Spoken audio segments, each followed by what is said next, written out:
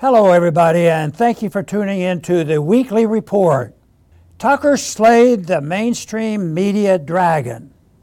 There has been much written and said about Tucker Carlson's interview with Russian President Vladimir Putin last week. As of this writing, the video on Twitter alone has been viewed nearly 200 million times, making it likely the most viewed news event in history. Many millions of viewers who may not have had access to the other side of the story were informed that the Russian-Ukraine military conflict did not begin in 2022, as the mainstream media continuously reports, but in fact began 8 years earlier with a U.S.-backed coup in Ukraine.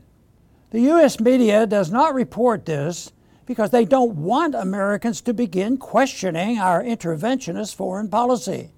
They don't want Americans to see that our government meddling in the affairs of other countries, whether by color revolution, sanctions, or bombs, has real and deadly consequences to those on the receiving end of our foreign policy.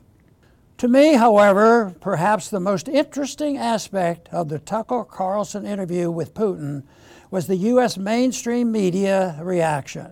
As Putin himself said during the interview, in the world of propaganda, it's very difficult to defeat the United States.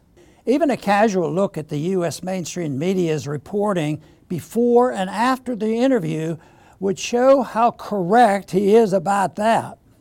In the days and weeks before the interview, the U.S. media was filled with stories about how horrible it was that Tucker Carlson was interviewing the Russian president.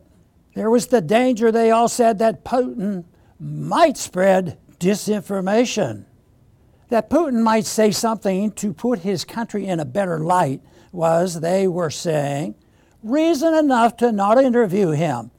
With that logic, why have journalism at all?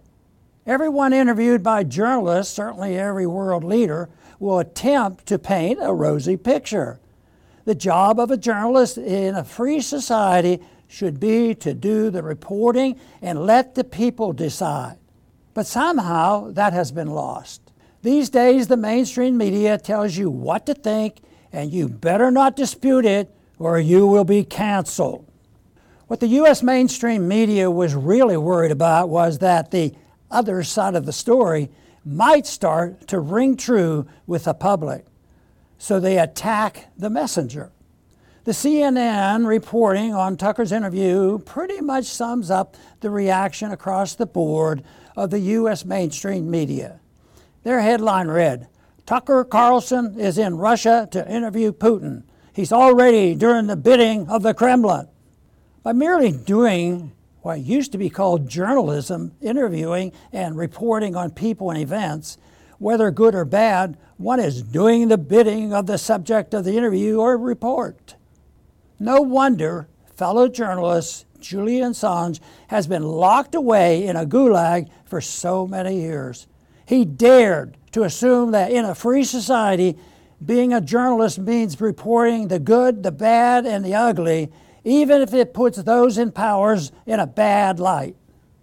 In the end, the massive success of the Tucker Carlson interview with Vladimir Putin demonstrates once and for all that the American people are sick to death of their mainstream media propagandists and liars. They are looking not for government narratives, but for truth. That's the really good news about this interview.